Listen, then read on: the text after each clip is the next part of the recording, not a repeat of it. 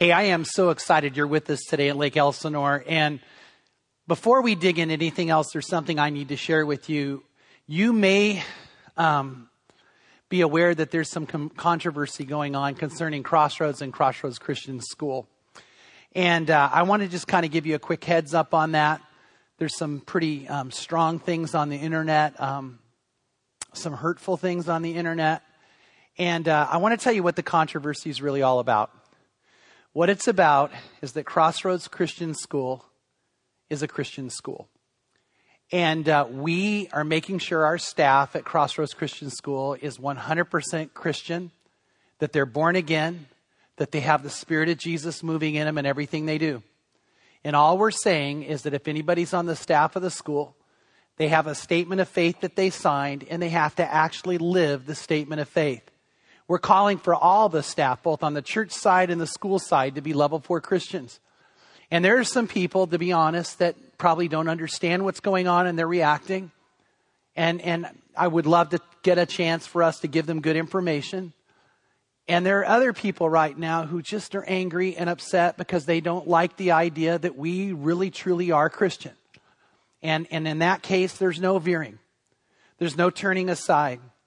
But if you have a child at the school, I want to assure you, we're going to make sure your child is only surrounded by a staff that loves Jesus with their heart, soul, and mind. And is just like what you experience with us at church. And we're going to do this in a loving way, in a caring way, in an outreach way. And I just want you to know that.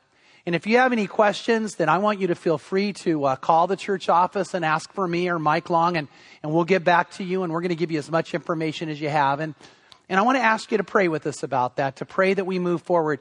And today we're actually talking about hungering and thirsting for righteousness. And that's what we're doing. We have an intense craving that what we do at church, what we do in our private lives, what we're doing in our school is righteous. So let's pray and we'll dig in. Father, I thank you for every single person who's a part of our Lake Elsinore campus and the chance we get to share together, Lord. I thank you for how your Spirit's moving there and it's growing there, and it's just an amazing opportunity to see you work. And may your Spirit fill the theater today as we share in hopefully a creative way. But most of all, may we not miss, Jesus, the message you have for us in your name. Amen. Well, I want to tell you something. You may not know this, but I actually a few years ago got hooked on cooking. And Pam actually got me into it. And one of the reasons I love cooking is because you get all the tools. I mean, what better hobby is there than to get knives like these and to get to really use them for something? And this knife is the one, if you remember, some of you know, I actually sliced off the tip of my thumb with it. I was just standing and cutting, and all of a sudden Pam goes, "You're bleeding." And I look, man, the tip of my thumb is gone. Man, this thing just cut right through it. And it was just kind of an incredible moment. And I'm bleeding. And yet, later on we came back and cooked again. Now, in my excitement for cooking, I've started watching the Food Network. Matter of fact, Pam can't believe it. I'm the one who chooses it. And if I'm watching the Food Network, I want to tell you there's one show beyond every show of the Food Network that I love more than any other. It's Iron Chef. Time has come to once again ask life's most savory question. Whose ecclesiastical cuisine reigns supreme? This is Iron Chef Crossroads. We have been graced with the establishment of our very own kitchen stadium. It is here where the best of our pastoral staff meet and face the ultimate theological gourmet challenge. No ear tickling here. We have gathered a veritable who's who of evangelical expertise who stand ready to chop, dice, and slice our challenger in a contest of exegetical prowess. Ladies and gentlemen, I present to you our own Crossroads Iron Chefs. Iron Chef Pastor Darrell McLeod, Iron Chef Pastor Gil Garcia, and Iron Chef Pastor Tony Wood. In mere moments, one Iron Chef will be pitted against our challenger, who thirsts to discover our secret ingredient and enter the heat of battle. Today's challenger is no stranger to the rigors of preparing tasty homiletical delicacies inside the pressure cooker known as Generate Junior High. Crossroads Kitchen Stadium is pleased to welcome Chef Ronnie Roa. Welcome, Ronnie. It's good to have you here. Thanks for having me. All right. Iron Chef Ronnie, which of our amazing pastors do you wish to do battle with today? Well, it's been a long time coming, but I choose Iron Chef Pastor Tony Wood.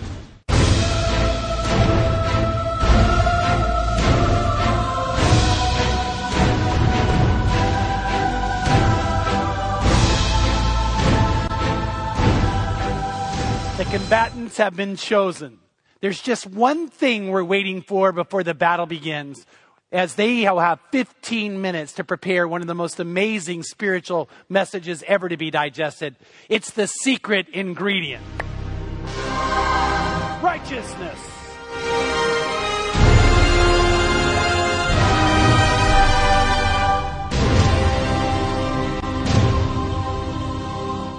Without further ado, let the battle begin.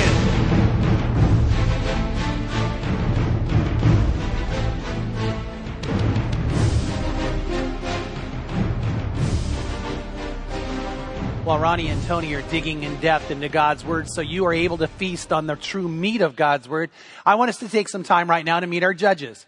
Come with me. We are excited about who's with us today. 3 judges who are all part of the Crossroads family. The first judge we have with us today is Rob Alexander. Many of you know about Rob because of the Rob Alexander Petting Zoo that we named after him for lots of reasons. But Rob is a businessman. He was an assistant basketball coach at the University of Southern California, a Trojan. And Rob has 3 boys and a daughter. Rob, what are you looking forward to today? Well, I'm looking forward to seeing which one of them could really bring the message and that'll appeal to all people in our Crossroads family. That's cool. That's cool. Well, Liz Blanco is another wonderful part of our church family. Liz is a mom and a wife and a part of Mom to Mom and just an incredible, vibrant person within the family. And she has a boy and a girl. And Liz, you got to hear Tony preach a lot. What are you looking forward to from Tony? I am looking forward to hearing about his passion. Cool. That is awesome. And then Sid is another part of our Crossroads family. We think that he actually joined the church more looking for a wife. We're not sure about anything else. But Sid, tell us what you're looking forward to today. Well, I'm looking forward to both people speaking, especially Ronnie. He's a very good-looking man, very passionate, and he's very fashionable. In fact, the design on his shirt, he really sports the picnic blanket look very well. And I'm just looking forward to hearing Tony because he has the aerodynamic shaped brain, and it will be a good fight, Pastor Chuck. Well, while Ronnie and Tony are digging in, I've been thinking a lot about this subject, about hungering and thirsting for righteousness and the idea that amazing satisfaction comes. Remember, Jesus said the word blessed before every one of the 8 Beatitudes. It's literally the life that he wants to have us live. It's what he wants to have us experience. And so the word blessed literally means to be supremely happy. And when you look at the other side of this particular attitude, he says, you know what's going to happen? You're going to have an amazing satisfaction in your life that just stays there and gets inside you to an incredible degree. And then while we are in the midst of doing these particular studies, I've been intrigued by reading about what John MacArthur had to say on this issue. I've been studying a lot of books and looking what a lot of different people are saying, trying to dig in depth as possible. And I got to be honest, John MacArthur, a pastor I really respect, has me thinking about this in a way I never have before. And maybe it's becoming more personal. Maybe it's becoming more a part of influencing who I am. But one of the things that John asks is this. He goes, why are we so quick to say someone's a Christian? Why are we just so sure that all of a sudden, they've got to be one? Is that really the case? Are we really asking in a way that Jesus would want us to ask and seeing the things Jesus would want us to see? And for instance, John was sharing in his book that a woman walked up to him and she said, Pastor, I have a question for you. She said, I'm a Christian and I'm living with my boyfriend. And he stopped her. And he said, wait a minute, you said you're living with your boyfriend? Are you sure you're a Christian? Now, right away, most of us react to that and go, wait a minute. No. And what he was saying, though, is really important. If you're a believer, if you're a Christian, if you're a follower of Christ, then you would hunger and thirst for righteousness. You would hunger and thirst to do the right thing. You would hunger and thirst for the Christ-like lifestyle. And John MacArthur is saying, you got to think about this. Jesus was calling out to people and saying, you need to understand that you can't live this way. In 1 John chapter 1, there's an interesting section of scripture there. We're starting in verse 5, where John says this, and I want you to think about the wording. This is the message we heard from him and declare to you. Now stop there and think about it. He said, this is the central message that Jesus preached over and over. This is what Jesus taught. This is what he wanted us to grab hold of. This is the message that Jesus shared with us. You ready for what it is? That God is light, and in him there is no darkness at all. And if we say that we have fellowship with him and we walk in darkness, we lie. And we do not practice the truth. But if we walk in the light as he is in the light, then the love of God truly cleanses us from all sins, and we have fellowship with one another. Now think about those words. If someone says, oh, I love God, I have fellowship with God, I know God, and he says, and you walk in darkness, you're not living the righteous life, the light that God is not moving and guiding and surrounding you, he says, you know what, you're lying to yourself. And I want to ask us to really think that through, because we live in a world today that wants to say everybody's a Christian and everybody's okay with God. But that isn't the case according to Jesus. If we say we have fellowship with him and we walk in darkness, then we lie. We're not in that. A.W. Tozer said something that I never forget. Tozer's amazing when giving out some really deep thoughts based on scripture. But listen to this one. He said, if you're not doing right and living right and being right and thinking right and wanting right, hey, you're not right. Now, I want you to think about that. If we don't hunger and thirst for this, if we don't crave it, if we don't want it more than anything, he says, you know what? We're not right with God. I'm not saying I'm not going to go ahead and say someone's not truly saved or where they're at. That's between them and God. But one of the things God called for is for us to practice righteousness, pursue righteousness. In Hebrews 12:14, it says, pursue sanctification, without which no one will see the Father. Now, don't miss that again. If we're not pursuing the sanctified, righteous life, it says you won't see the Father. You won't see God. And we've got to grab hold of what God is saying. I've been doing a gut check on this. I've been doing what I want to call a fruit inspection in my own life. When all this controversy has arisen, and to be honest, I started to get attacked, well, you know what? I feel like that kind of goes with the territory, and that's okay. And I understand, blessed are the persecuted, for theirs is the kingdom of God. And when men revile your name and cast it out as evil, Jesus said, rejoice in that day and be glad. As a matter of fact, Jesus even said in Luke 6, he said, woe to you when all men speak well of you. Well, that's not happening right now for me. But one night I got a call and they said, have you seen what's on this particular website? And I opened my computer and I'm sitting on my couch next to Pam, and I start reading the things, and all of a sudden I read this particular statement, and I got to be honest, I think up till then I'd been handling things pretty well. Pam's been keeping me in check and saying, be Christ-like, be loving, and man, all of a sudden I'm just getting angry, and I said, can you believe this? And she said, what? And I said, Pam, listen to what it says.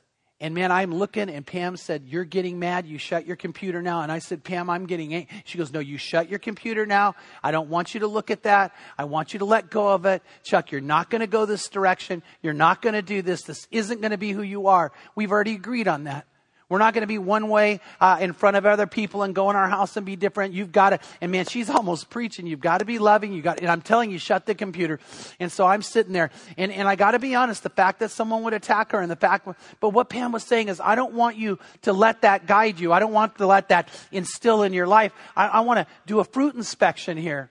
I want to make sure that you're a person who understands what it means to really have truly the fruit of the Spirit, where in Galatians 5, it says that when we inspect that fruit, the fruit of the Spirit is love and joy and peace and patience and kindness and goodness and faithfulness and gentleness and self-control. And Pam was saying, if you really want to have an amazing life, by the way, if we want to have an amazing spiritual meal, you got to have the right ingredients. And that's the kind of fruit that we need to have in it. And Pam was saying, Chuck, I want you to be loving. I want you to be kind. That's who God wants you to be. And by the way, I crave that too. I want the Holy Spirit moving in my life. I don't want the other side to come out of me, because there's other fruit that can come out. And it says this in Galatians 5:19. Now the deeds of the flesh are evident, which are immorality, impurity, sensuality, idolatry, sorcery, enmities, strife, jealousy, outbursts of anger, disputes, dissension, factions, envying, drunkenness, carousing, and things like these, of which I forewarn you, just as I have forewarned you, that those who practice such things will not inherit the kingdom of God. Now don't miss what Paul is saying. He says, man, if you've got the Holy Spirit and the Holy Spirit has you, then love and peace and patience and kindness and gentleness, this just comes out of us. He says, but if you've got something else coming out, outbursts of anger and strife and drunkenness and jealousy and rage and enmities and factions, and he says, guess what? You're not going to inherit the kingdom of God. You're not going to see God. And we need to do a fruit inspection. I'm going to ask you right now which one describes you. By the way, not in the good times. The question for me is when people are attacking me and people are against me and people are taking shots and trying to be hurtful, that's when I need to inspect the fruit. Because you know what? We can all smile and pretend it's okay when that's not happening. But when we're being persecuted and our name's being reviled and when someone I love with all my heart's being attacked, am I going to be loving? Am I going to be kind? If not, then I'm not for real. If I really have this relationship, if I hunger and thirst for righteousness in every moment, especially moments of testing, well, then that's who we are. And think about it today. Which one are you? Because God wants us all to be the one who's loving and kind, and He wants that fruit to be born. He wants us to hunger and thirst for right attitudes and right actions and right words and right thoughts, and that's who we are. And then what happens is we have this life that satisfies us to no end. And He says, hunger for that. I do have to tell you that I know Pam does. It was the next day I had a meeting with the teachers from the school, and I got up there, and a particular event occurred I won't get into now, that made me decide, okay, I'm going to address the whole website issue and the attacks. And I stood in front of the teachers who are just wonderful people. I mean, I love our staff there. And I said, you guys, I know you've seen the controversy. You know some of the things that are happening. And I want to say, you know what? It's not right. It's not right that someone who somehow is on the staff of the school would have a website like that. And it's not right that they would be that malicious and mean-spirited instead of just coming and talking. And I don't want our students around somebody like that. And I said, I got to be honest, it's really just not right that they would attack my wife. And so I shared that. So I got home, and Pam had been praying over the school and praying over me and praying over the situation. And I walk in the door, and my son Tim's there and Jill's there. And the first thing they're asking is, how did it go? And I said, you know, it went awesome, man. Our school staff's incredible. And I said, Pam, but I got to tell you, you told me not to bring up the website, but I really needed to because... And she goes, well, how did they take it? And I said, well, you know, when I said you got attacked, they were like, oh man, they were like, couldn't believe anybody would attack you. And Pam looked at me and said, I got attacked? And I'm like, yeah, Pam, you got attacked. I mean, Pam, you're the sleazy girlfriend. I mean, like, come on. She goes, I'm the sleazy girlfriend? I said, yeah, you're the sleazy girlfriend. I mean, how many sleazy girlfriends have I had? I mean, she's like, oh, and she just starts laughing. And she goes, that's me. I'm the sleazy girlfriend. And when I got up the next day to go to work, she kisses me and she goes, remember, your sleazy girlfriend's waiting for you. And she's just laughing. And you know what it is? She wasn't going to let it dictate her attitude. And she's laughing about it, and she's praying over it, and she's saying, this is who we're supposed to be. And when I look at my wife, I see the Holy Spirit shining out in her in such a way of love and joy and peace and patience. And if you inspect the fruit in a tough time in my wife's life, guess what you see? And I look at me and I think, God, you know, is that me? And it's not that we question our salvation. It's we just get honest about who we are. And here's what MacArthur's right about. Someone who really knows Jesus hungers and thirsts for this. And they get blessed because of this. And if we don't hunger and thirst for it, something's wrong. When Tim, our son, was younger, he hit a place in his life where we got up for breakfast and he didn't want to eat. And man, that wasn't like him. Breakfast was his meal. And we're like, come on, Tim, you want something? He goes, no, I really don't. And he didn't eat hardly anything for lunch. And at dinner, he wasn't going to eat. What does that tell you as a parent? Something's wrong. When he's not hungering, he's not thirsting, something's wrong. Next morning, the same thing. We thought, that's it. We got to get him to the doctor. And we got him to the doctor. He didn't have a fever. He didn't have the grumbling sound, but when they did an x-ray, his lungs were so filled that he had a form of pneumonia that literally could have killed him. And here's the point. The only sign we had of the sickness and the death that was beginning to take over his little body was the fact he didn't hunger, he didn't thirst. Now, when someone is a believer in God, says they're not hungering and thirsting, well, that tells you at least something's wrong. And if you and I really have this relationship with God, we should want it. Robert Louis Stevenson called it the malady of not wanting. He said in his day, he looked around and people didn't want God in reality. They didn't want the love in reality. They didn't want this presence of God, the Spirit in reality. And he said there's a malady to that. It's a curse that people experience. The truth of the matter is most of us have an instinctual desire for goodness and righteousness. But that's not what Jesus says.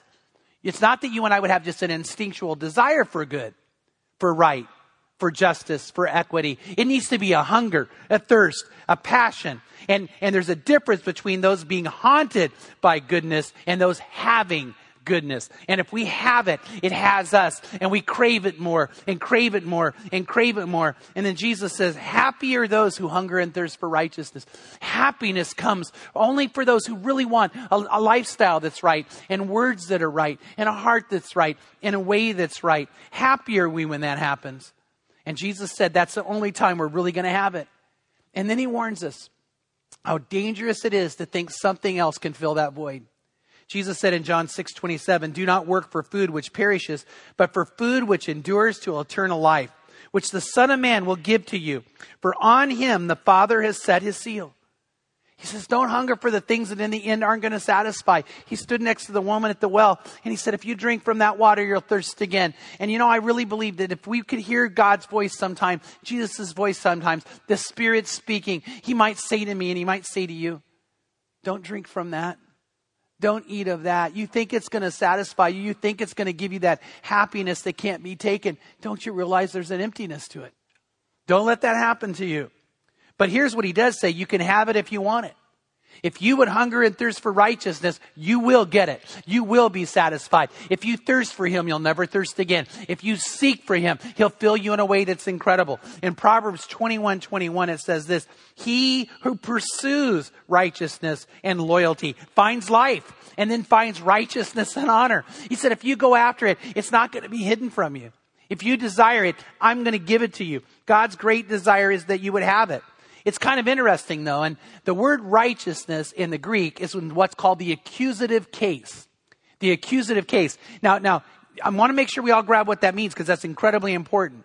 You see, if the word righteousness was in the genitive case, it would mean I want some righteousness. If the word, righteousness, I want some of it. Like if someone said, oh, can I have some bread? There's a difference between having some bread and wanting the whole loaf. There's a difference in having a piece of pizza and wanting the whole pizza. And the genitive case is I want some. But the accusative case means I want it all. And that's the point that Jesus is making. He says you're only going to have that satisfaction. You're going to only have that incredible life if you want it all. You want all righteousness in your life. You hunger for it. You thirst for it. And when righteousness comes, it changes everything.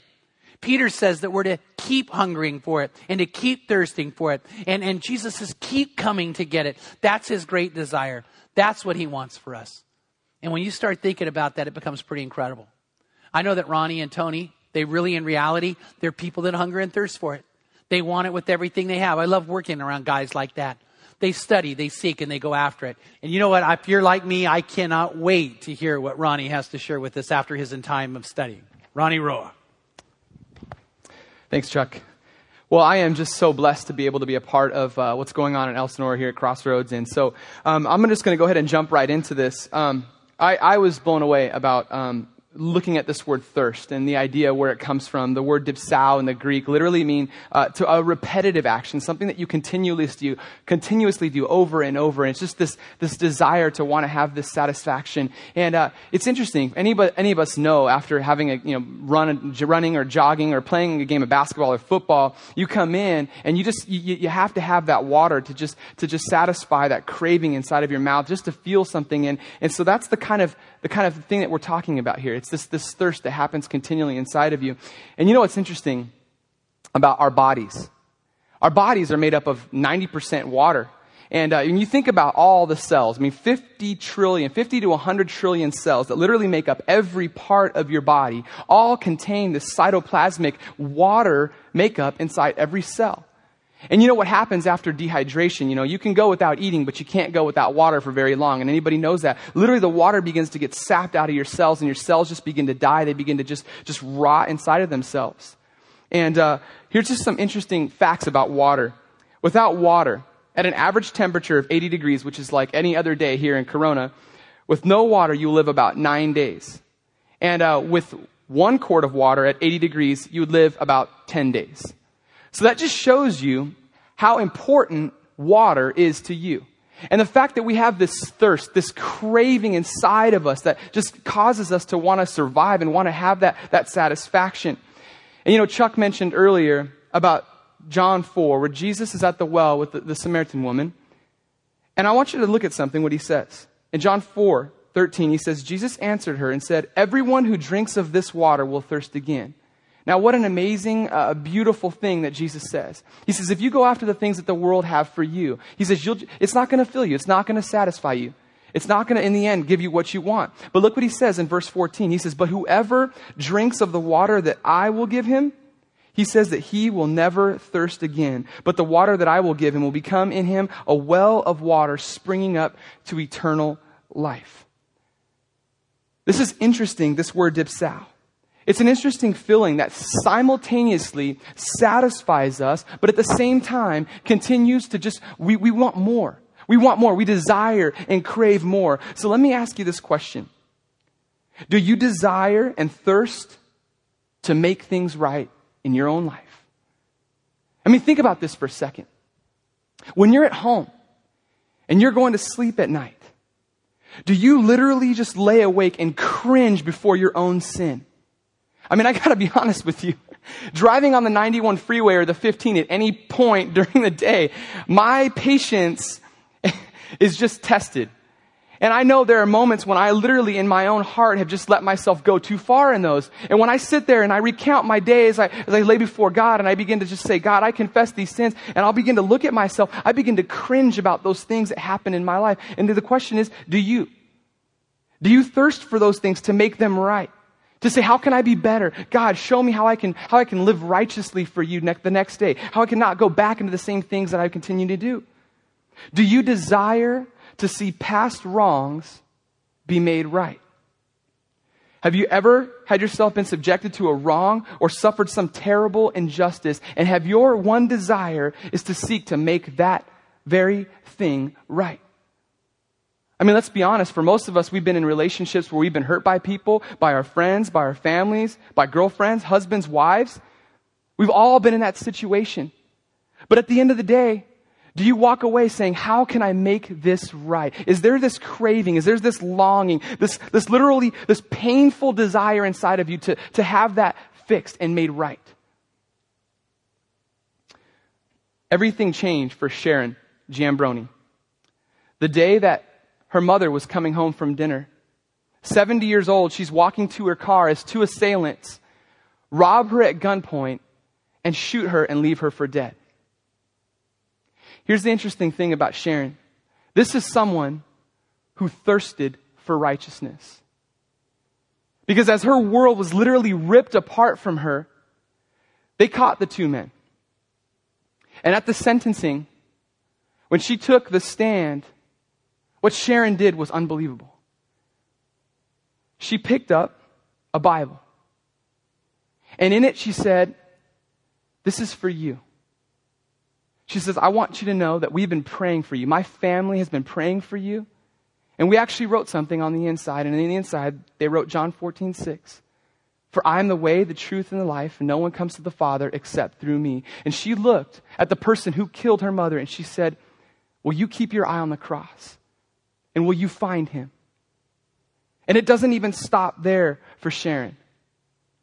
Because as they went home and weeks passed before they were actually going to try him to see where he was going to face the death penalty, when she showed up that morning in front of a packed courtroom, she said this, we wept for you, Nathan. We wept for you. My family prayed for you every Sunday. And then last night we prayed and we said, God, if he's not guilty, then do not let this come back as a guilty man.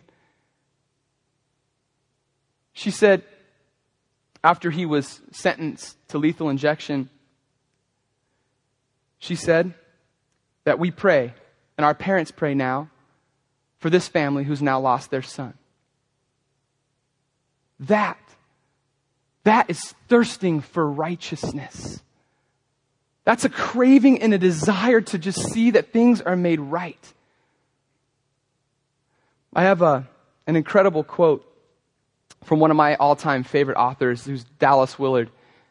And he writes on this very topic about thirsting for righteousness. Just listen to this. He says, the kingdom of the heavens has a chemistry that can transform even the past and make the terrible, the irretrievable losses that humans experience seem insignificant in the greatness of God. He restores our soul and fills us with the goodness of righteousness.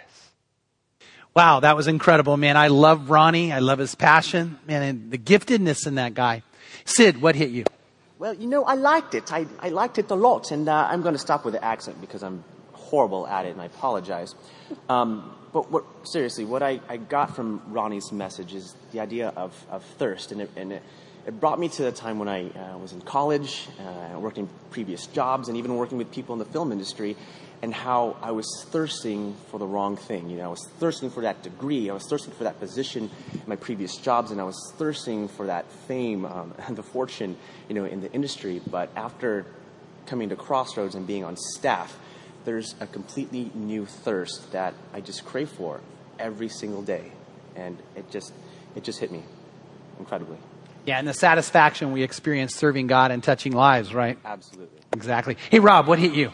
Well, it's really what the world measures us by, whether it's coaching basketball and it's wins and losses, or whether you're measured by hitting goals or quotas, and that the worldly desires don't replace the hunger and the thirst that are satisfied through the Word and what God promises us. And it just really drives me to try to live that promise every day. And that thirst that Ronnie mentions, it just really brings it to a priority. Yeah, and I can see that too. And you've experienced a lot of success, but true satisfaction doesn't come from just every single success. There's always something else you thirst for. But if you thirst for this, you find yourself satisfied. It's an amazing thing, right? Absolutely. Man, that's been incredible. And now we move on and hearing more of what God has to say to us. Now we need to welcome Pastor Tony Wood. It's been a good study, and I know we're doing something creative and special here, but in all reality, it's been a really interesting study the last few days to really spend some time in these passages and begin to go deeper in what it means to hunger and thirst for righteousness. And the verse has taken on a whole new meaning to me, which is special. And I think that's the beauty of Words Written in Red. And I want to just thank Chuck for giving me the opportunity to be a part of what he's doing as it relates to Sermon on the Mount. And even if you're sitting there in a seat right now in Elsinore and everything we're saying is interesting and special, I want you to know I really believe the same way that God spoke to me is the way that he's going to speak to you as it relates to the word hunger. But what's interesting about it is Chuck just mentioned the genitive and the accusative case in the Greek. And as I've studied and as it's grown on me, I realize that is such a huge part of what Jesus was saying in this moment. And it didn't just apply to righteousness. I think the tendency would be to go, well, that's really cool. I mean, the word righteousness, that's what it means. It's a genitive or accusative case. It's true as well about the word hunger. And as I began to wrestle with it and study through it, I realized, just like Chuck said, that the genitive case is more of a slice. It's more of a piece. It's more of a portion as compared to the accusative case for the word hunger specifically, which is panointes, which is that it's like that full, unadulterated, complete starvation and desire for something in your life. And I applied it. Chuck talks about pizza. The thing that really hit home with me is more like a chocolate cake from Claim Jumper, maybe like a Mile High one. And I'm thinking maybe there's a few of you right now sitting in the theater who identify with what I'm saying. There's nothing like it. And I think a slice and something in the genitive case towards hunger would be more like you see a little dainty morsel, you go to a special event, you've had a big lunch, and then you get that little slice and a cheesecake or cake, and it fills you up and you feel good. But then there's that moment where I think we've all had it, where you picture yourself even on a deserted island where you're starving, you're empty, you've got nothing left.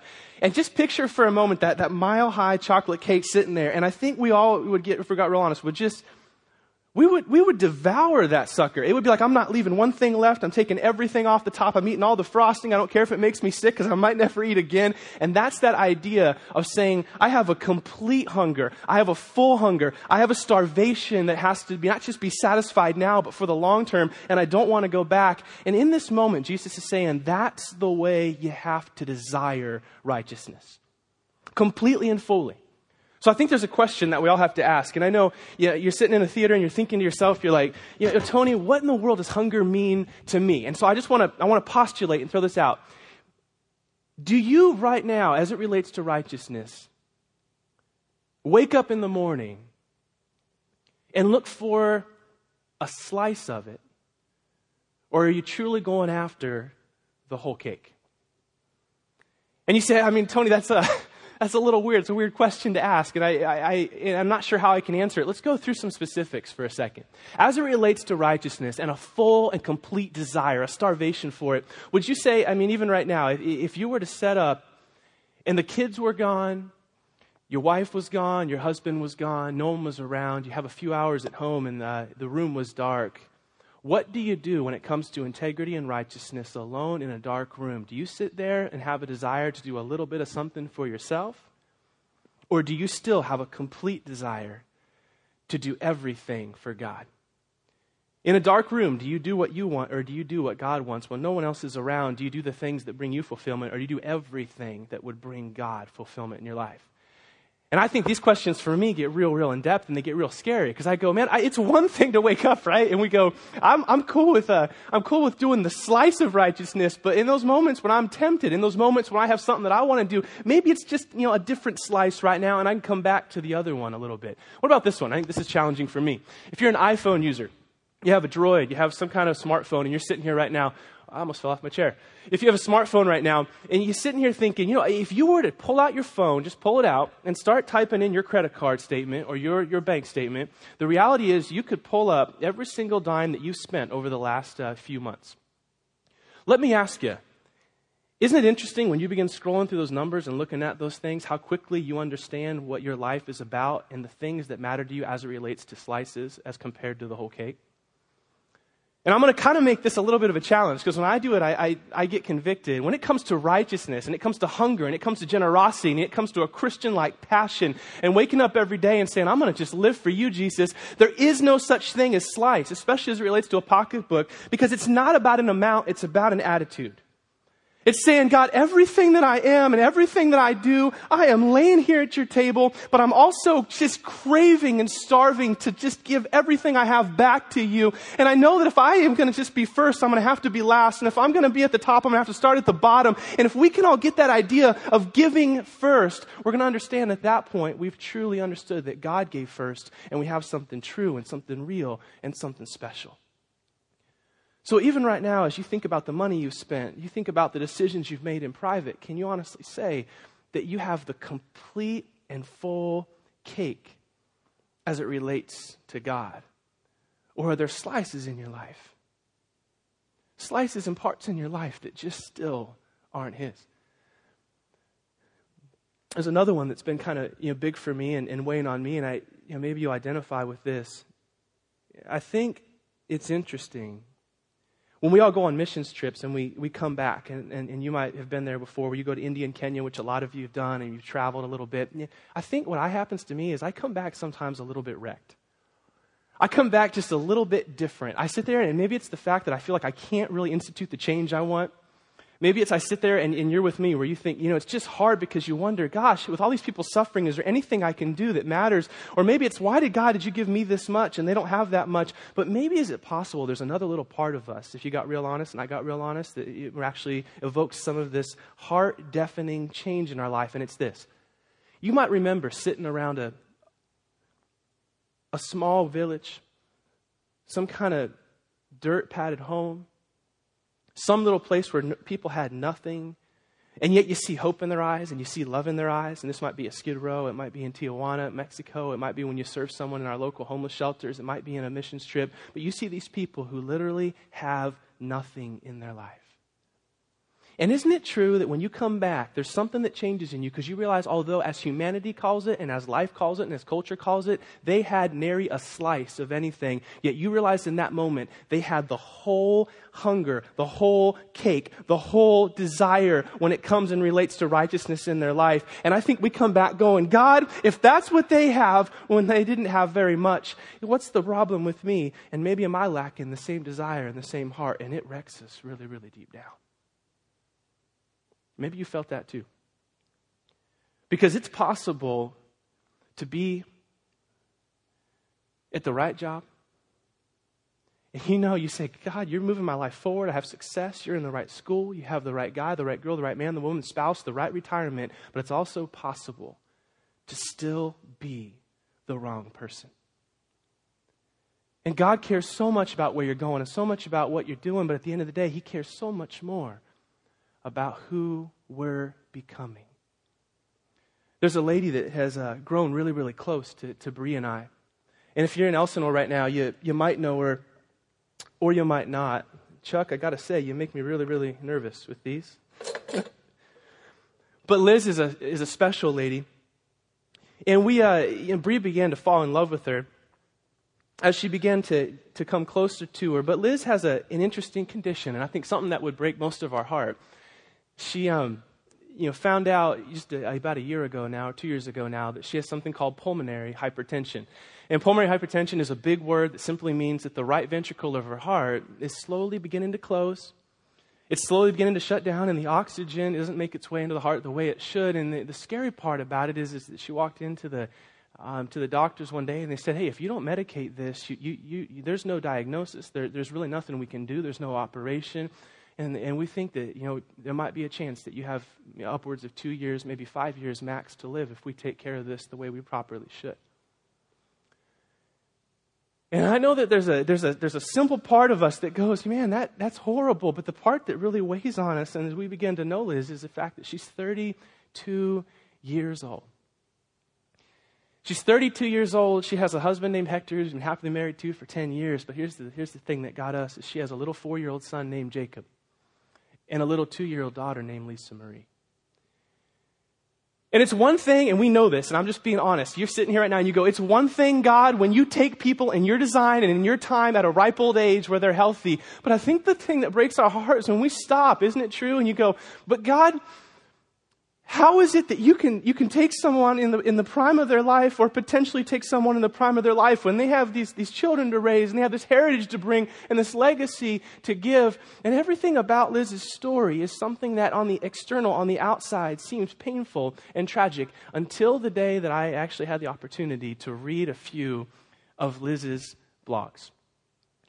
And she's actually said that these blogs were written in a lot of respects for her children, so that they would have a book and a remembrance and a way to understand a lot of the things she's trying to teach them and she's excited to give them. I asked her permission, and I wanted to read this short clip from one of them. Liz wrote, "This year, it has to be better than ever. And I'm proclaiming that from this day forward, I'm going to wake every day with a positive outlook on life, and I am a determined woman. You see, God and my husband and my kids, they give me strength every day. Seeing them smile and hearing them laugh, they give me fuel to go on and get better. And I enjoy writing to them every day about all their little struggles and accomplishments, and I can't wait to one day give them their books for a special occasion. I'm hoping for their wedding, but we'll just have to wait and see." I got what I thought was a crippling phone call the other day. It was from our life insurance broker telling me that he couldn't find a company that would insure me. My body reacted first the way it always does. First, I felt a rush of warmth go through my body, finally landing here in my heart. And second, there was a massive, uncomfortable knot that began to wake its way to my vocal cords, eliminating my ability to speak. And third, my eyes were conquered with these childlike tears, and I felt horrible. And my first thought was, nobody thinks that I'm going to make it through this disease.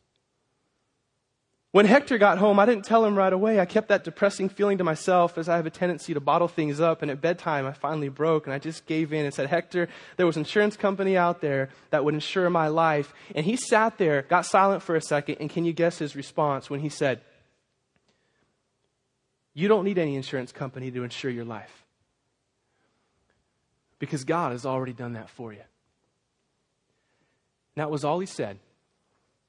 And in the darkness of the room before falling asleep, lingering in the calmness of his voice, I closed my eyes and I prayed and I gave thanks to God because he was able to speak to me with such simple words. And they filled me with substantial security and peace, and I slept so well. After being diagnosed with this deadly disease, I had resolved to live my life to the fullest. And although I didn't jump out of an airplane or travel to Europe, the one thing I did was make every single moment as meaningful as I could. Every tear cried, every smile to a random stranger, every word spoken, every laugh with friends, every morning eating breakfast with the kids, it became meaningful. And I can't tell you what a year it's been. What a blessing it is to live like this, because there is no more worrying about coming years or long-term planning. I live in the present. I hug my kids. I smelled their bodies next to mine. I lived like I was dying. I took every single blessing and enjoyed it. And when the sun rose, I was able to smile. I tucked my little ones into bed, and I said my prayers with them. I kissed their foreheads with love and proclaimed many blessings to their lives, knowing fully well that any day could be my last. I kissed my husband passionately, and I smile at his wonderful character. I lifted him up with laughter every day, and I've comforted him with soft touches of tenderness. The thing that I love about Liz's story is she's going through something that I think every single one of us says, what if, right? What would I do? And yet you notice that there is nothing about her that's just a slice of life or a slice of righteousness. She's living the whole cake. She's starving for the whole thing and desiring for the whole thing and seeing a great God step down into her life and use her in the whole thing. Wow. Okay, that was incredible. Liz, what hit you about this? Well, actually, that's my story that he was talking about. I'm Liz. Hector is my husband, and those are my children, and that is what I'm going through. And the most important thing that I've realized in my life is doing God's will every single day, and everything that is important in God's eyes, that's my goal. And I know that. And there was a night that you and Hector came, and the elders, we anointed you and prayed over you. And I know I was crying, every single person. And God hasn't given us the answer we're believing you're going to get. But I know this. I love, Liz, I love how committed you are and how your husband is. And your kids, I know, are seeing a very, very godly a woman who's ready to do that, who's ready to give everything to God. I mean, we love you. We love you for that. And that really is true. I think one of the things I love about Crossroads is people like Rob and Sid and Liz and all of you who we come together and we say, look, we really want to be level 4. We really want to live our life completely sold out to God. And, that's got to be who we are in the good times. It's got to be who we are in the tough times when we're being stretched or attacked and hurt. It's got to be who we are when we get the bad news. And we see, like in Liz, we see in everyone we come into contact with this amazing desire. But something else happens, is this deep satisfaction, this knowledge that not only God has taken care of it, it's like, God, I look at this and I realize that I know my purpose and I know what matters and I know it all. And I hunger and thirst not for things, but for the love of God and the love of others. And I want to ask you a question. Is that you?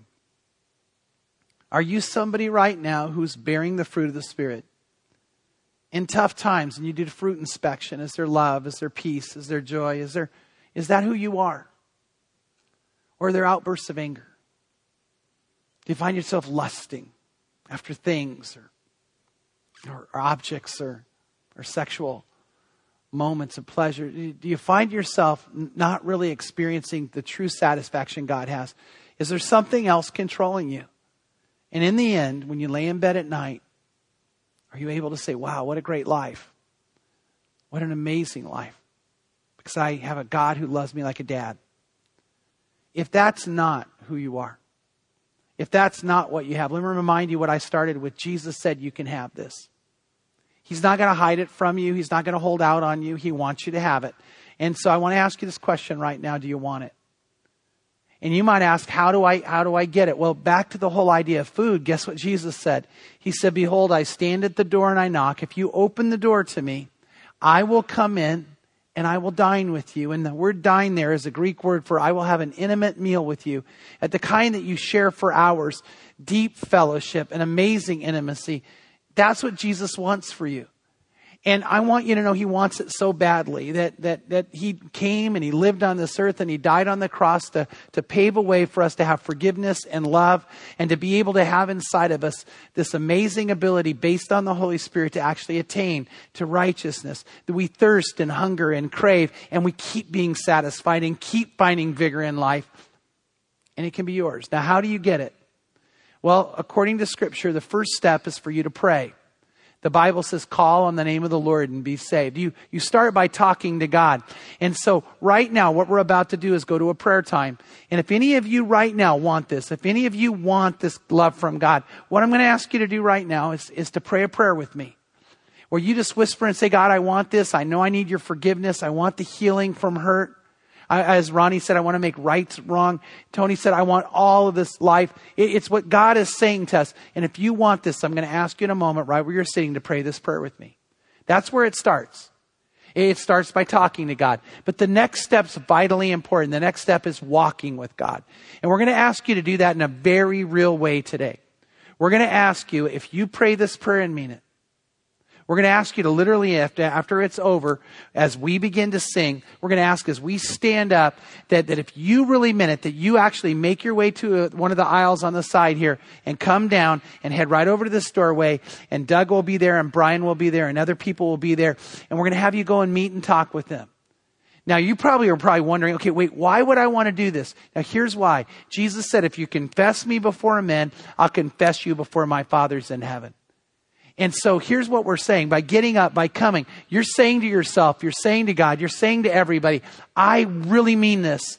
And I want to tell you, something happens when you make that outward confession. You connect with Jesus in a deeper way. You sense His presence. But here's where I want to go. Don't miss this. When you do that, you're doing the right thing.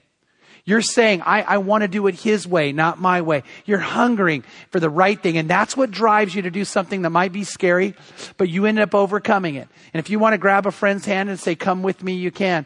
But no matter what I'm saying, please today, in that theater where you're sitting, you matter so much to God. You matter so much to us. And we want you so much to know His love. And if you sense it, we're going to ask you to start by saying yes to Him and opening your heart to Him, and by coming and showing that amazing desire is real. So what we're going to do right now is go to prayer. Let's pray. Father, I want to ask right now that your Holy Spirit would move in the midst of that theater.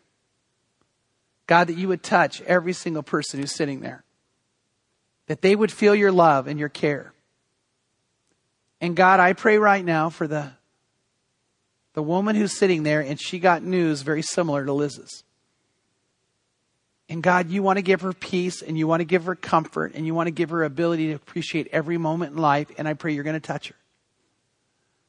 God, I pray for the woman who's sitting there and she's been ready just to throw her family aside and not honor the commitment she made, and she's just had it. And the only reason she would hang in is because it'd be the right thing to do. And I pray she's going to do it.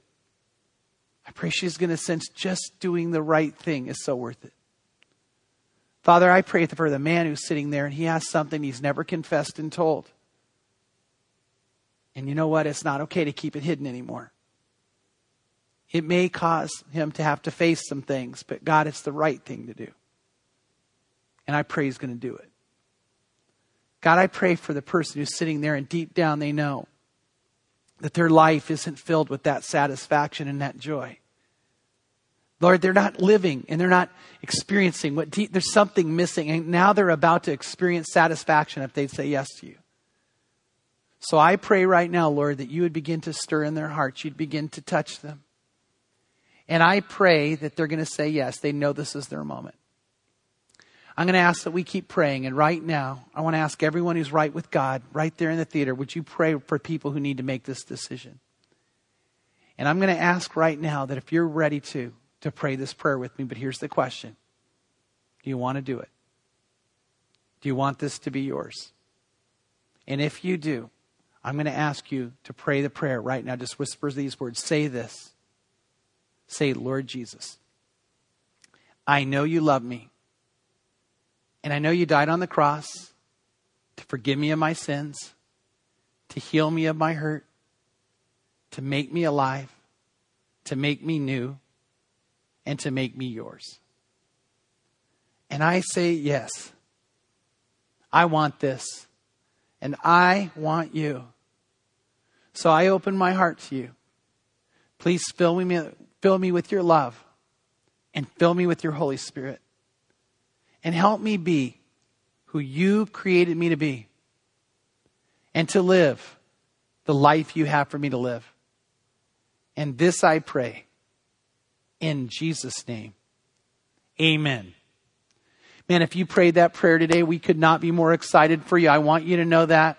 But you know what we're going to ask you to do right now? If you prayed it in a minute, or maybe another week, if a week or two ago or another time you prayed it in a minute, but you've never come, we're going to ask right now that you do. So if you said yes to God or you recommitted your life to God, when we get ready to stand and sing, we're going to ask you to come. Also, today, if you would like to arrange a time for you to be baptized into Christ by your choice and a conscious worship experience with Him, we also are going to ask you to come right now. So if you prayed the prayer, you want to be baptized, let's stand together and let's sing as the band comes. And if God's calling you right now, please come.